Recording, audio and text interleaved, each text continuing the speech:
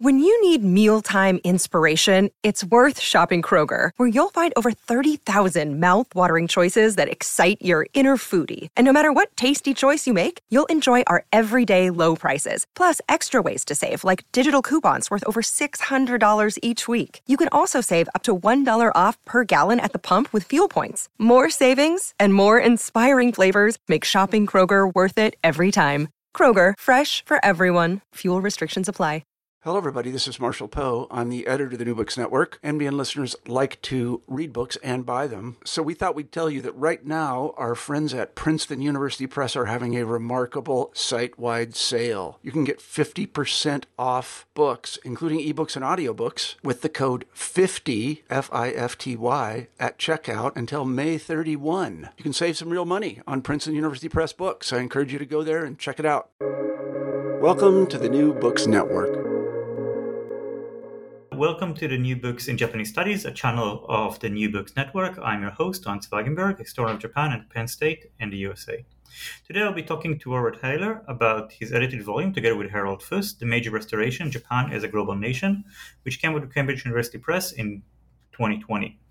I've read a lot from both Dr. Hellyer's and Dr. Fuess' work on globalization, tea, economic history, heritage, and various other subjects, so it gives me great pleasure to have the opportunity to talk to Robert today about his work. Welcome to the podcast, Robert. Mind if I call you Robert? Oh, yes, of course. Thank you very much for inviting me. It's a pleasure to be here. Please call me Ron. So, as it's customary in the New Books Network, my first question to you is, what brought you to this story? Can you tell us more about your own background as well, and what brought you to bring together this amazing group of scholars and articles to this on the Meiji Restoration? Well, thank you. I guess a bit about me. I'm a historian of Japan. My first research was on early modern Japan, particularly foreign relations. And I just published a book about the history of Japan's export of tea to the U.S. And I was in the middle of researching and writing the tea book, and realized that there was a great opportunity ahead coming in 2018 with the 150-year anniversary of the Meiji Restoration. So that was the big impetus for me to start to think about, first of all, number one, mounting some conferences that could be opportunities to discuss anew the Meiji Restoration. Because at the same time, I realized that there had been a lot of really great research, a lot of ways clustered around the 1968 and a little bit later. I mean, you have, for example, Beasley's book on the Meiji Restoration, and then later Conrad Topman's book about the collapse of the Tokugawa Bakufu. But after that time, there hadn't been as much research on the restoration. So I thought this is a great opportunity, and was fortunate to be able to work with Harald Fuess at Heidelberg, and then also Danny Botsman at Yale. And we developed the idea of having 3 conferences about the Meiji Restoration. And our goal was to have different focus at each one of those conferences. So the first one we had was at Wake Forest, my university, in early 2015. And the goal was to, as much as possible, look at the Boshin War in comparison where we could with the Civil War. Of course, North Carolina being part of the Confederacy, and a loser part of that, we wanted to look at the compare as much as possible. And Harald's conference that he convened in Heidelberg that summer of 2015 focused more on global history. And then 2 years later, Danny Botsman convened a conference at Yale. It was much more focused on social history. So that was the impetus to come to the project. And the book that we're discussing today was a combination of papers that were mainly presented at the Wake Forest and the Heidelberg conferences in 2015. Yeah, Danny Botsman also had a book in Japanese about it, right? If I remember correctly. Yes. And also he co-edited with Adam Klulo a special issue for Japanese studies published in Australia, particularly about history and memory related to the Meiji Restoration. Check it out. Thank you. I knew about a Japanese book, but not the special issue of the Japanese studies. So maybe we just jump right in. My first question after reading just from the start is, I was thinking about this work in relation to other another book about about Meiji restoration in a global focus, Mark Ravina's 2017 work. Is this work you did? I mean, I guess you already answered a couple of it when you talk about the work of Botsman and others. It is part of a bigger trend, maybe, to look at Meiji restoration in Japan through a global lens.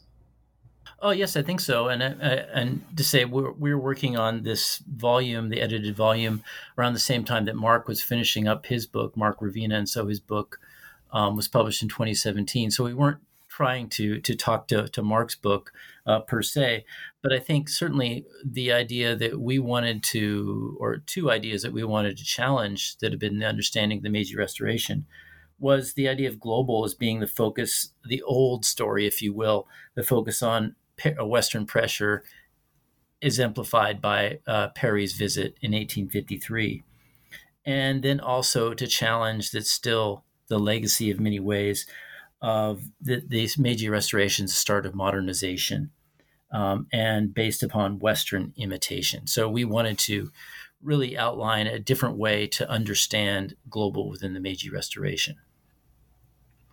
And I can talk about that more now, or if you want to truncate it. As a follow-up, like I picked like because my question is more, what do you mean by global? So I have a quote here that is a collaborative study of the global intersection of the heart of Meiji restoration challenges the idea of national formation process when express expected progression, which relates to what you just said now.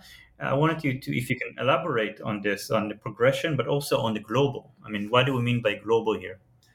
In our case, what really wanted to look at was global first in immediate ways, and also contextual ways. And that's so the outside forces, what's happening within the Meiji Restoration. So an example of a contextual trend are the commodity boom. And this was something that was outlined by Mark Metzler in his first chapter that we had in the volume, and how important that was, particularly developing right in the middle of the 1860s.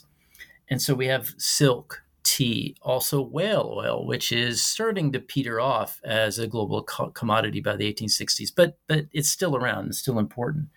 And so those are some of the context we're having, but also then the immediate, and it'd say here the immediate global impact, for example, the flow of Western weapons that are coming in and the advances that were made in Western weapons of rifles and the like that were used in the battlefield from the 1840s, and then coming to the fore and imported in Japan and influencing the events, the wars of the 1860s. So that's the way that we wanted to look at global in this volume, was that immediate and that contextual ways as much as possible. Yeah, and another word that come together with global, I think, in Mark Meltzer's, we'll use the use world, but it comes the idea of conjuncture, right? So Mark Meltzer writes on a global world conjuncture of 1866, and you see it throughout the book. Another in Harald Fuess article as well. In others, you talk about synchronicities, both in introduction in Harald's work and others. How does those synchronicities, especially I'm interested in violence. I mean, you mentioned the Bosnian War and the Civil War at the same time. Is this a synchronicity? How do you explain this, and how does it challenge our idea of national formation, which is the main task of the book, I guess?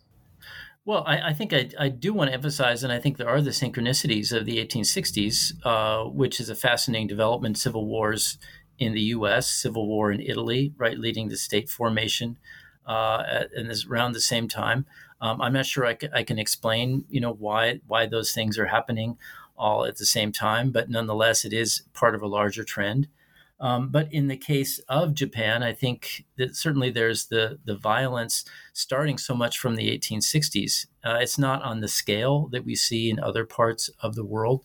But one thing we also want to do in the volume was not just talk about events in the 1860s and then suddenly hit to the Bosnian War in 1868, but really outline, the impact that had, for example, of the events in Mito. The armed forces in Mito that are challenging their domain rule, and then possibly marching on to Kyoto. And that's where Maren Ehlers talks about how this small domain was impacted by that. So seeing that violence across those ways. So yeah, I guess I'm sort of dodging your question about these synchronicities, explaining them across the globe. But I think just identifying them and discussing them and realizing that there is important. Yeah, I don't think you're dodging. I mean, you write those are on page 7, unexpected unities. I mean, I don't think you present it as something you can explain. I don't think we can. I mean, but you do make a really good case. You and the other authors make a good case on that there are connections, right? Economic connections, especially on the meta level, right? So Mark Meltzer write about commodities, and he shows very well the connection on the meta level. Harald Fuess on the guns, right? That flowing back and forth, post-Indian rebellion, post-Civil War, and all those flows of weapons. I mean, you do show some connection, but I think some of it is unexpected. But there are unities and connections, and I think you do a good work in you and the other authors do a good work in showing it. I see two kinds of articles here. Some of them, like Mark's, Meltzer, and Harald, are on meta level, right? But then you have all those micro levels, right? So Noah Wilson, for example, you mentioned whaling. You write of Western whalers in Hakodate and interaction and work with Japanese whalers. These kind of cover both lenses, right? He doesn't look at the meta-economic level, but in a micro level, also Ehlers that you mentioned, the workers of Platt, they look at, Platt, just forgot the first name, Simon? Brian Platt? Yeah. Brian Platt, yeah, sorry about that. Yeah.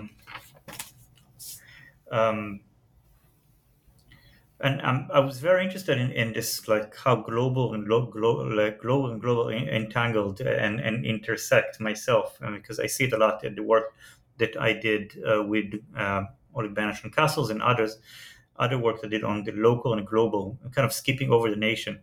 And I want to ask, what do you think about this idea of this local and global entanglement, like the micro and the macro, and what do you think we can learn from those shifting of the lenses, the historical lens? Well, I hope that can be one of the takeaways from the book, and just through examples again, emphasizing, coming back to the context of that global commodity boom. I thought, Simon Partner, his chapter, which is a lot of ways developed even further in his book that he published, I guess in I forget when he published it, but a great book about. I taught it already, so it could be that. Yes. But anyway, here is the story of a man who is, and I've forgotten if he was based originally in Gunma, but here he was in his 50s and decides, I'm going to go for it. I'm going to move to Yokohama and see if I can make money on this silk boom, right? Realizing that this is silk that's going to be exported in that way. And Simon tells a wonderful story about the ups and downs and the challenges phases here, but the fact that you would want to stake your family's business and your future on this foreign market was really says something about the age, and telling about the age there. And the same thing in the chapter I wrote. And one thing that fascinated me was how much after the Meiji Restoration that these losers of the Boshin War ended up in Shizuoka, ended up growing tea. Samurai who had been proud and never involved in agriculture, but were returning to the land. And why are they there? Because in the 1860s and 70s, Americans are demanding more tea. I mean, this is Americans and Brits, but most of the tea is going to the U.S. And so it fascinated me to think about how this played into this being the fact that there's that demand from overseas influencing these events in domestically. Yeah, it wasn't just any samurai that went there, right? You picked a very particular person, right? Right. Yeah, the guy who killed. Sorry, the name escapes me, but I'm just like looking for my notes. Right. No, Imai Nobuo. Yes. Imai Nobuo. The guy who I was killed fascinated Sakamoto, about right? him because he was somebody that had been a supporter of the Tokugawa. He had, decided in 1865 or 6 that he was upset with things that were going on, and he needed to go to Kyoto and join a auxiliary police force. And that's when he was involved with the assassination of Sakamoto Ryoma. But then later he was involved in just about every battle, I think every battle of the Boshin War, and surrendered at Hakodate in 1869. So it was a fascinating story of somebody that here's this commitment It is. to the opposition to the new regime. It is, and it's kind of like almost a Forrest Gump of the 1860s. Right? The Japanese is almost everywhere. Anything important happens, right? Yes. Also, he killed Sakamoto Ryoma, which is such an outstanding, of course we can explain it with Chiburi Otaru and everything, but it's just amazing how everywhere he is. Like everywhere you go, everywhere he stopped, you can see some kind of Sakamoto Ryoma merchandise, right? Yes. I saw it again in Hakodate. I was just in Hakodate recently, and they had somebody built this stand of Sakamoto Ryoma in Hakodate. I don't think he ever went to Hakodate, but oh, really? Yeah. Anyway. Yeah, I was just in Nagasaki, and the same thing in Dejima. A quarter of the store is not about Dejima, but you can buy a Sakamoto Ryoma toothbrush, which why wouldn't you? Yeah. Actually, it's actually maybe we can just kind of skip over and talk a little bit about your own article, because I thought that your take and also the take of Brian Platt and other people is kind of the way I thought about the post-Meiji Restoration was through books like Meiji Restoration Losers, Mike Ward and others, and this is a little bit of a different take. Mike Ward also talked about reconciliation, but this is but mostly about the as the title of the book shows, Meiji Restoration Losers, right? About not quite how they reconcile, but also about all the bad feeling that stayed, and oppositional forces within the Tokugawa, ex-Tokugawa loyalist. But reconciliation is a very big part of your book, and I'm going a little bit off script here, but why is that? It's something also I'm very interested in. But why do you think in your work and others, why is it so important to talk about it in this book? Well, I guess part of that came out of the aforementioned conference in 2015, and again, we couldn't go as deeply as I'd hoped to do some comparisons of the U.S. Civil War, but just living in the South or living in the United States, indirectly the impact of the Civil War still resonates today in our political discourse, and the Boshin War just around the same time. Yes, there's still legacies of it, but nowhere near as distinct and impactful as we have in the U.S. And so I guess that's where I really wanted to come at that and saw an opportunity to present that view of the Meiji Restoration, because I was really shocked when I found out about these people like Imai Nobuo, right, who it comes out later on in life that he was probably the guy that killed Sakamoto Ryoma. He always hedged he never really raised his hand and said, yes, I was the one who did it, but he was certainly part of the group. And the fact that nobody tried to arrest him after that point, and that he could live out his life, die an old man, after, starting many different new lives. He worked for the Shizuoka prefectural government for a time, and also started a school. He was the mayor of the village. So he had a very long and productive life, productive society. And that really surprised me. And the fact that there could be this welcoming is maybe too strong of a word, but of these opponents, and actually think about what needs to be done to help the state move forward. And if I could, just one other way that was intriguing to me is also how this merged with the fact of how in so many different parts of Japan around the same time, and this is Shizuoka, Tosa, found it, and this is coming into what's happening with tea, but also north in Sayama, north of Tokyo, where you had locals, many times, wealthy elites that were really invested in saying, we got to give some money, we got to do some things to help our economy, our local economy grow, and tea's an opportunity here because there's this demand from overseas. And so this wasn't happening just in Shizuoka. And as you invest locally, you can invest just not in, the crops, but in the people as well. And so that was one thing that really struck me, and thinking about that. And also the same motive is in the background of what Steve Ivins talks about with the Tondenhei, these soldier farmers that were sent to Hokkaido around the same time, that never really acted as soldiers. But of course, there were some that sense of new opportunities for some of the groups that had opposed the Satsuma Choshu alliance in the Boshin War.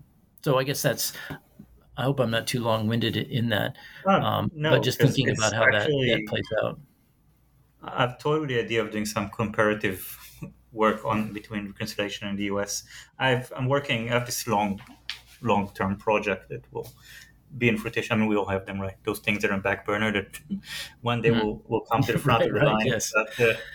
But the importance of daimyo, local daimyo in local history, and national unification after the Boshin War. I'm talking mostly about Sendai and Date Masamune, and the use of his role in Sendai as trying to insert. I'm quoting Takagi Hiroshi here also in this volume. I'm inserting those figures and those losing domains into the national history of sorts. And I see a lot of stuff that is really comparable about how elites in both the US and Japan basically decide to reconcile and let's make money and build an empire, basically. It's insane. In both places, you see kind of the same move. And I guess the synchronicity that you talk about, and the fact is all this prosperity that comes from the change in global markets allow some of it, right? I assume Right, absolutely. Yeah. There's money to be made, so right. Yes, absolutely. Yeah. So we mentioned Stephen Ivanworks on samurai, and also Platt is also touching on this. I want to move into samurai soldiers military history, and it's something that I saw both in Harald Fuess' work and also in Hoya Toru's article on military history. They both argue, by the way, that guns, new technologies, really upend the social order. Maybe you can elaborate this, and how does this feature into the Tokugawa's loss in the Civil War? Right. I mean, that's particularly the point of Hoya Toru's article, that he's somebody that's researched so thoroughly so many aspects of the 1860s, the Boshin War, the military angle from it. And particularly, as I mentioned earlier I was drawing on some of the things he mentioned in his article about how the technology advanced so quickly in rifles and things in the 1840s and 50s of better breech loading rifles that were used, and how before that, the in a domain military, you could have a few rifles because they weren't as influential in changing the consequences of a battle. But here we have these better weapons coming into Japan in the 1860s. And of course, the story is well told, wasn't as emphasized as much by Hoya, but how much that those weapons and the use of them effectively helped Choshu beat the Tokugawa in 1866 in that we might call a small civil war, right? That's breaking out there. But certainly the fact of how many in the Tokugawa realize that they need to have these weapons, but also realize the consequences to the status system, to the social order of which they are atop of. And if they mess that up, right, it's going to crumble and their rule will crumble. So I think Hoya in particular points to a way of which there's a real understanding we can say, are the stakes of globalization, right? In this immediate way, right? These rifles are coming in, and we got to use them, but what's that going to mean for us, right? As rulers of Japan, and so as Hoya outlines, that there's still this, even during the Boshin War, it's so surprising that some of these Tokugawa leaders just they don't want to do it. They're just don't, even when it seems an existential threat. This moment, they're unwilling to change. So I think I'm so glad that we could have his chapter in the volume to give us those insights. It makes a very clear argument and show really this link between resistance to new technology and resistance to the changing social order. Colin General made a similar argument in Samurai to Soldier, his book from 2016 or 17, I think. It's right, yeah. It's for teaching in the past, but this is a much more compact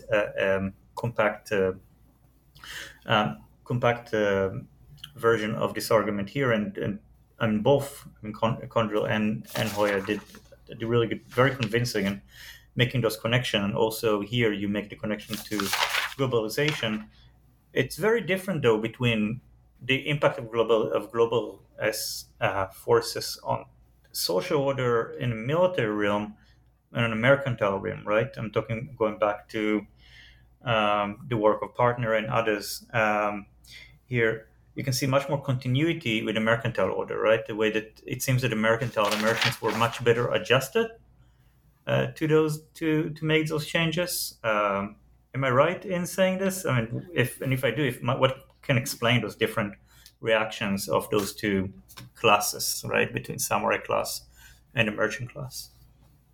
Oh, sorry, you cut out there for a second here. I couldn't quite hear were you saying the mercantile order? You can see destruction to the old order for the samurai class with those new technologies coming in, right? Then with the mercantile class, you see much more adjustment, at least for some. If you see, again, I'm talking about Salmon Partner work that we mentioned before, right? There is an argument that I think it's within the book, and it's been, it's pretty well established that, that the mercantile order maybe didn't survive intact, but really proto-capitalism, right? The kind of proto-capitalism that was practiced in the Tokugawa era kind of flowed, not seamlessly, but flowed into post-Meiji capitalism. So there's two different classes, two different results. What do you think explain this? I mean, I don't know if you can answer, but... Yeah, well, I think that there is that openness, if we want to use that word, if it's too grand, but to many of the merchants, to the opportunities that are available. And I think it's also telling, or mentioned about Simon Partner's article, but the fact of what Noel Wilson talks about in Hakodate, and how there's actually a willingness to allow Japanese to go and work on ships, work on whaling ships, and be recruited. Nobody's really putting a big opposition to it, and it was really terrific. I think that Noel found that in one of these various treaties that are signed. It was one in 1866 that allowed Japanese to be recruited and to work on ships. And she makes a point that these are some of the first, probably the first Japanese of the Meiji, or they're not Meiji yet, but of the Bakumatsu era that are going overseas. They're not going to the U.S. or something to study, but they're out there, and these are the people that come back and help influence the development of the whaling industry and other maritime industries after that. So that's not to say a mercantile per se, merchants per se, but there is that sense of, wow, we're ready to try something new. But I guess to repeat that sense of what Simon Partner showed, his portrayal of the merchant from Gunma. I'm sorry, I should look it up here. I forget where he's from exactly, but they came to Yokohama. Yeah. Yeah, it's... So, I don't know, because the way I looked at it is like everybody but the samurai that are invested in the old order, right? Even the samurai from Satsuma and Choshu are showing much more openness to the new opportunities, I guess, as you're saying. Yeah. So all of this is shown by all these wonderful case studies of local areas. But there's another cluster of work in the book that is much more about the national level, right?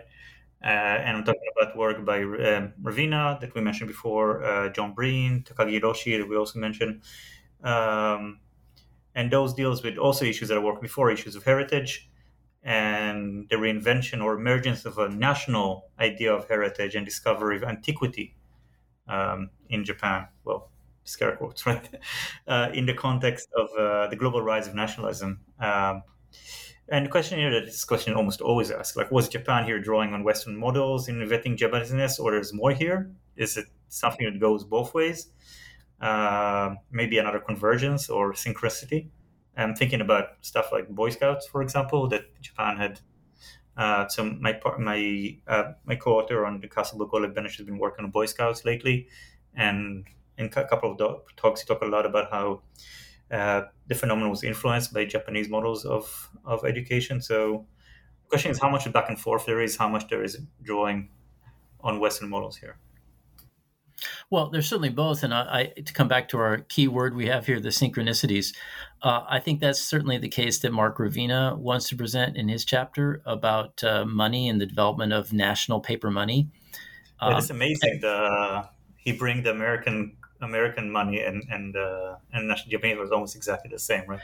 Yeah, it's fascinating, the similarities and how it's not simply an imitation of what the Americans are doing. It seems to be around the same time of thinking, oh, we have to have, number one, have paper money. And if I can just pause here, I love telling my students about how the U.S. did not have a unified currency before the 1860s, right? So it's a lot like Japan. I mean, as I probably assumed the same thing before I learned this, that there was a national currency in the U.S. starting with independence. Not the case. It's a time developing in the 1860s, 70s, where it's realized that this is necessary. And the fact that both Japan and the U.S. Leaders there are deciding what national symbols and what ways to add the stamp of the new nation state, or certainly in the case of Japan, on things like money. In the Castle book, we have this example where the Iwakura mission go to America and to DC and are very, very impressed by the idea of a national museum. But the Smithsonian at the time was not even 20 years old. So it's not that, it's new in both places, right? So Yes. Yeah. No, I mean, and to say that there's more imitation in the case of what Takagi Hiroshi is talking about with the development of these national museums. And it was brilliantly done in his chapter to talk about how there's this creation of Kyoto as being the cultural capital, Tokyo is going to be the imperial capital. And then just always stuck in my mind about how the fact that Nara was made this, as he said, a village, right, is made the place where you're going to put a national museum. And now, of course, it's a place of which, if you're visiting Japan, you're going to go to Kyoto and go to Nara and see those national symbols and things like that. And how that Japanese leaders, intellectuals at the time, are drawing on the Chinese classical past in the same way that Westerners are drawing on the Greek and Roman classical past in those same ways. It really is. Again, I'm so glad we could have his chapter in the article, in the book, excuse me. And then also John Breen's chapter where he talks about the Meiji Emperor and just some of the points about how much time the Meiji Emperor spent being a diplomat that John realized in looking at the details about his days were full of meeting so many different foreign dignitaries and, what he would wear or what he would do, what he would eat, those kinds of things. And how there's that competition to getting certain types of awards, and how the Japanese are wanting to get the British, I forget, it's the Imperial Garter. The Garter or something like this, right? Yes. And the British are very, very clever about how they're holding it back, keeping them wanting to get this award. And also at the same time, John mentions in the ways of which the Japanese leadership, the Meiji leadership, doesn't want to give awards and involve China and Korea. That was these connections. Really shocked when he right there that it's the first time in 800 years or even 1,000 years at one time that is. I don't remember the exact number, but it was like hundreds and hundreds of years. There was no like direct connection between the imperial house in China or imperial house in Korea. Mm-hmm. Um, Yeah. and then when they do it on Western terms, which is Right. and so yeah, it's quite amazing. And it's also what I like about John Braid's work is the fact that we talk about Meiji Restoration, but we know so little about the Meiji Emperor Mm-hmm. in it, right? So yeah, it's really amazing article, amazing body of work. Um, um, I want to go back to the local river. Sure. Yeah. Yeah. Um, and especially about the work, you see in the work of Kaido, but Steve Iving and Platt, but also in Maren Eller's work. Um, all those like national processes, global processes have a lot of variation on the local level, Mm-hmm. right? And it goes back a little bit about the work the question we had with Mike Vert and different areas reaction to the restoration. So, and the question is about how those processes of national unification and adjustment to global trends happen. So if Japan tried to position itself among nations, how was this process of reinvention? Was intervention dealt differently in various areas of Japan, half of which were on the losing side? You see it especially with, I like in Maren Eller's work about it, she saw that actually precedent was very important in how you Mm. deal with warfare. That the first time in 300 years, suddenly you have warfare Mm. inside Japan, and people just go back to this precedent of the Sengoku of the Warring State period. So I wonder Right. how you see it, just different variations of dealing with the war and with national unification. Right. I mean, one thing that also struck me in Maran's chapter about when there's this fear that they're going to have the band from Mito come into the domain, what's the decision made by the domain leadership to burn some of these villages because they think they might be that might strengthen their defenses, right? So the commoners are just expendable completely in that case here. And so I guess we could make that comparison, though, with, say, the Tokugawa. This is what Hoya Toru talks a bit about, how these nohei, right, the commoners, the farmer soldiers that are brought to the fore, and the same kind of thing that Brian Platt surveys in his chapter.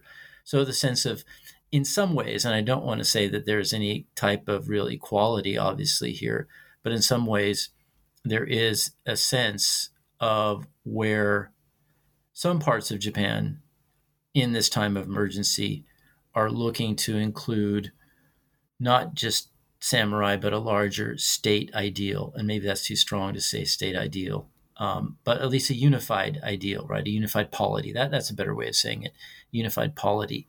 That certainly isn't the case that plays out in Ono domain that Marin gives us. So I guess that would be one way of talking about how the differences as it developed in the 1860s. And you think there's much more to it than just samurai? Because I'm thinking, again, I'm going off script here a little bit so I think about Stephen Irving work and the way that maybe think about a little bit memory here, right? So when Stephen Irving work about Hokkaido, he shows that we really focus on those samurai, Tondohei. Right. Let me speak it. But he shows how small and almost insignificant, and how different is the reality of this program than the memory of it. Was it, you think, maybe too much focus on samurai and samurai role? I know you worked on samurai, but maybe what I get from here, there's the history and the role of other classes and other kind of people is much more significant than we previously thought. Yeah, I would certainly like to emphasize, and thank you for bringing that up about Steve's chapter, because he does make that point. It's an important point about that it is commoners who are playing such a key role in the development of Hokkaido. And I would argue the same way that, for example, to come back to what I explored in my chapter about tea, yes, I did talk about the samurai and the losing side, about how they find reinvention as tea farmers. But at the same time, in Shizuoka, for example, that you have an area, it's on the Oi River, and the Tokaido would go across the Oi River, but of course, this is close to Edo, so the Tokugawa had never wanted to build a bridge there. So there was a group of porters who carried people and goods across the Oi. Well, we get in the Meiji period, you want to have modernization, you want to build a bridge, get rid of this guild. There's locals, commoners, wealthy commoners again, who say, we got to do something about this. We can't just let these people have no opportunity. So they're also given an opportunity to get land, seed money, and start growing tea. And those farmers are just as important as the former samurai, in creating a tea industry in Shizuoka. So yes, definitely the commoners and their roles.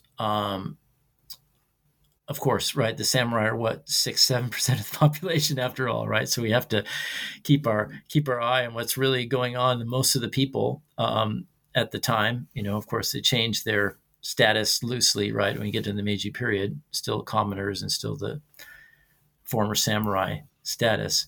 But yeah, I think if that answers your question, I would certainly agree with you that the commoners, we don't want to be too samurai focused in what we're looking at. Yeah, I have a samurai class, but I'm almost reluctantly teach it. It's one of the most popular classes I teach, but of course, because samurai, when people say Japan, samurai is like the second or third word after ninjas and geishas or whatever, or anime. Right. But they're, again, 6-7% of the population, and that's but really, especially when we work on castles, which of course castles are a place of samurai, but local history is so dominated. When you read local history also, so dominated, and also national accounts dominated by samurai history, we totally forget the other 94% of the population. So I was very happy to see so much work on commoners and commoners' reaction here, because I think we need more of this. I want to, before we're already in like the 40-something minute mark, and before we begin, I want to have one more, before we finish, I want to have one more question. It's about, again, going back to kind of the theme that I talked about before, about what does this mean to the study of other areas? Because I think you make a good case about how individual portraits, like the work of Partner, Platt, and Platt, work on those individual whalers that went abroad, original ones like Heller's account of ageism. And it's quite clear how putting Japan in global focus can explain and elucidate what happened in Japan, both on local, national, regional level. But again, does it work the other way? Can we study of Japan could contribute to understanding of what happened other places? So how the reaction of ageism villagers to mountain demons to work on Mar and Ella's work reflect on what happens, let's say, in Yorkshire or Delhi? How can a non-Japan person read this book, and what can he or she get from it? Well, thank you. That's a great question, and it's something that I have thought about. And to come back to one of the ways that I hoped in mounting a conference at my home university, and hopefully making some connections to the U.S. Civil War, and perhaps as one takeaway would be about how reconciliation was a much harder task in the case of the United States. Right, of course, that you still have in 1877, a compromise made where some Union troops that had been stationed around state capitals were moved back to the north. Right, this is still, more than a decade after the end of the Civil War. 1876 is when the compromise happens. Right, so reconciliation is a much harder thing in the American case. And so by looking at the Japanese case, maybe there's something that you can have a new sense, a new lens, if you will, to look at things like the Civil War and its aftermath. I hope one of the things that I was hoping we might have done more in this project was to make some comparisons what's going on in the 1860s and 70s in Italy and Germany. And I have a a dream at some point. I'd love to try and do some comparisons, particularly with Italy, and particularly some of the areas of which were incorporated into the Japanese state, into the new Italian state, excuse me, around that time. And at some point, it would be wonderful to have a conference or something about that, because I think there are just so many ways of which to make those kinds of comparisons, to think about how this nation state ideal comes together in these three states in the 1860s and 70s. It's still a topic that fascinates me, and I hope at some point I can look into it in more detail. It is fascinating because all those cases were cases of places who have very, very strong regional identities, and they were cut it up because people talk about latecomers, especially work on fascism and explain why those three. I'm going to teach a class about fascism now, so this is kind of ongoing idea of late developers and stuff. But I think even more so, what this book shows, and knowing German and Italian history, this from very strong regional identity to national identity in one generation. It's quite amazing, and I think there is a lot of place. I did some work. I did an article on Wakayama that looked a little bit on the idea of Furusato and compare it to Heimat in German, which basically the equivalent. Oh, right. Yeah, so I think there's much more to be done on this. And if I can add, of course. If I can add just one more point, I guess in general, thinking about the Meiji Restoration, I guess after doing this project, and I was fortunate to be involved with a number of conferences that were convened in around the 2018 150-year anniversary.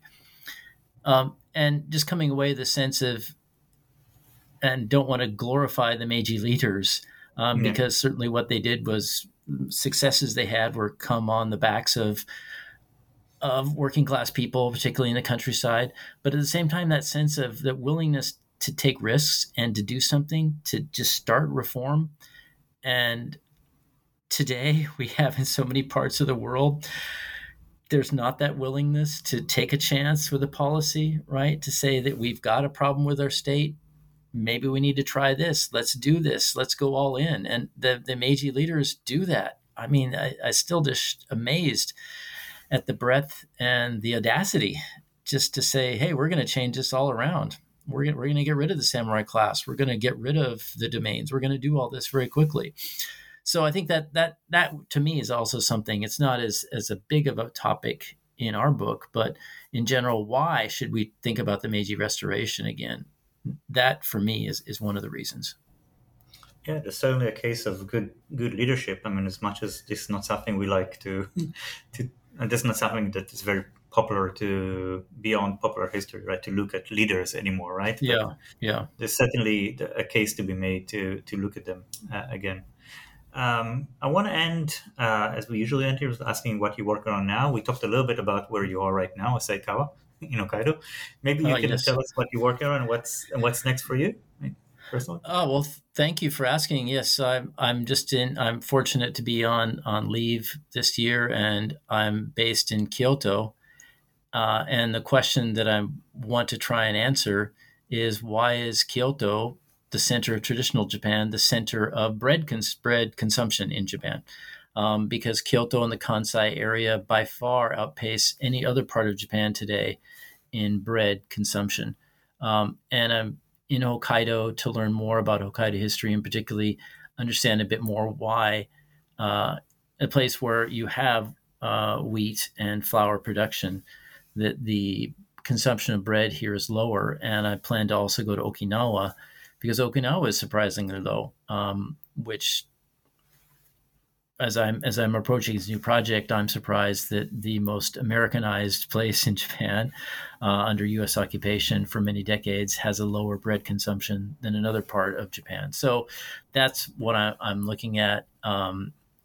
I hope to answer that question, but it's particularly trying to find, as I've learned, changes in trends in consumption can be very hard to figure out what makes those changes come forward. But searching for the answers is very exciting for me.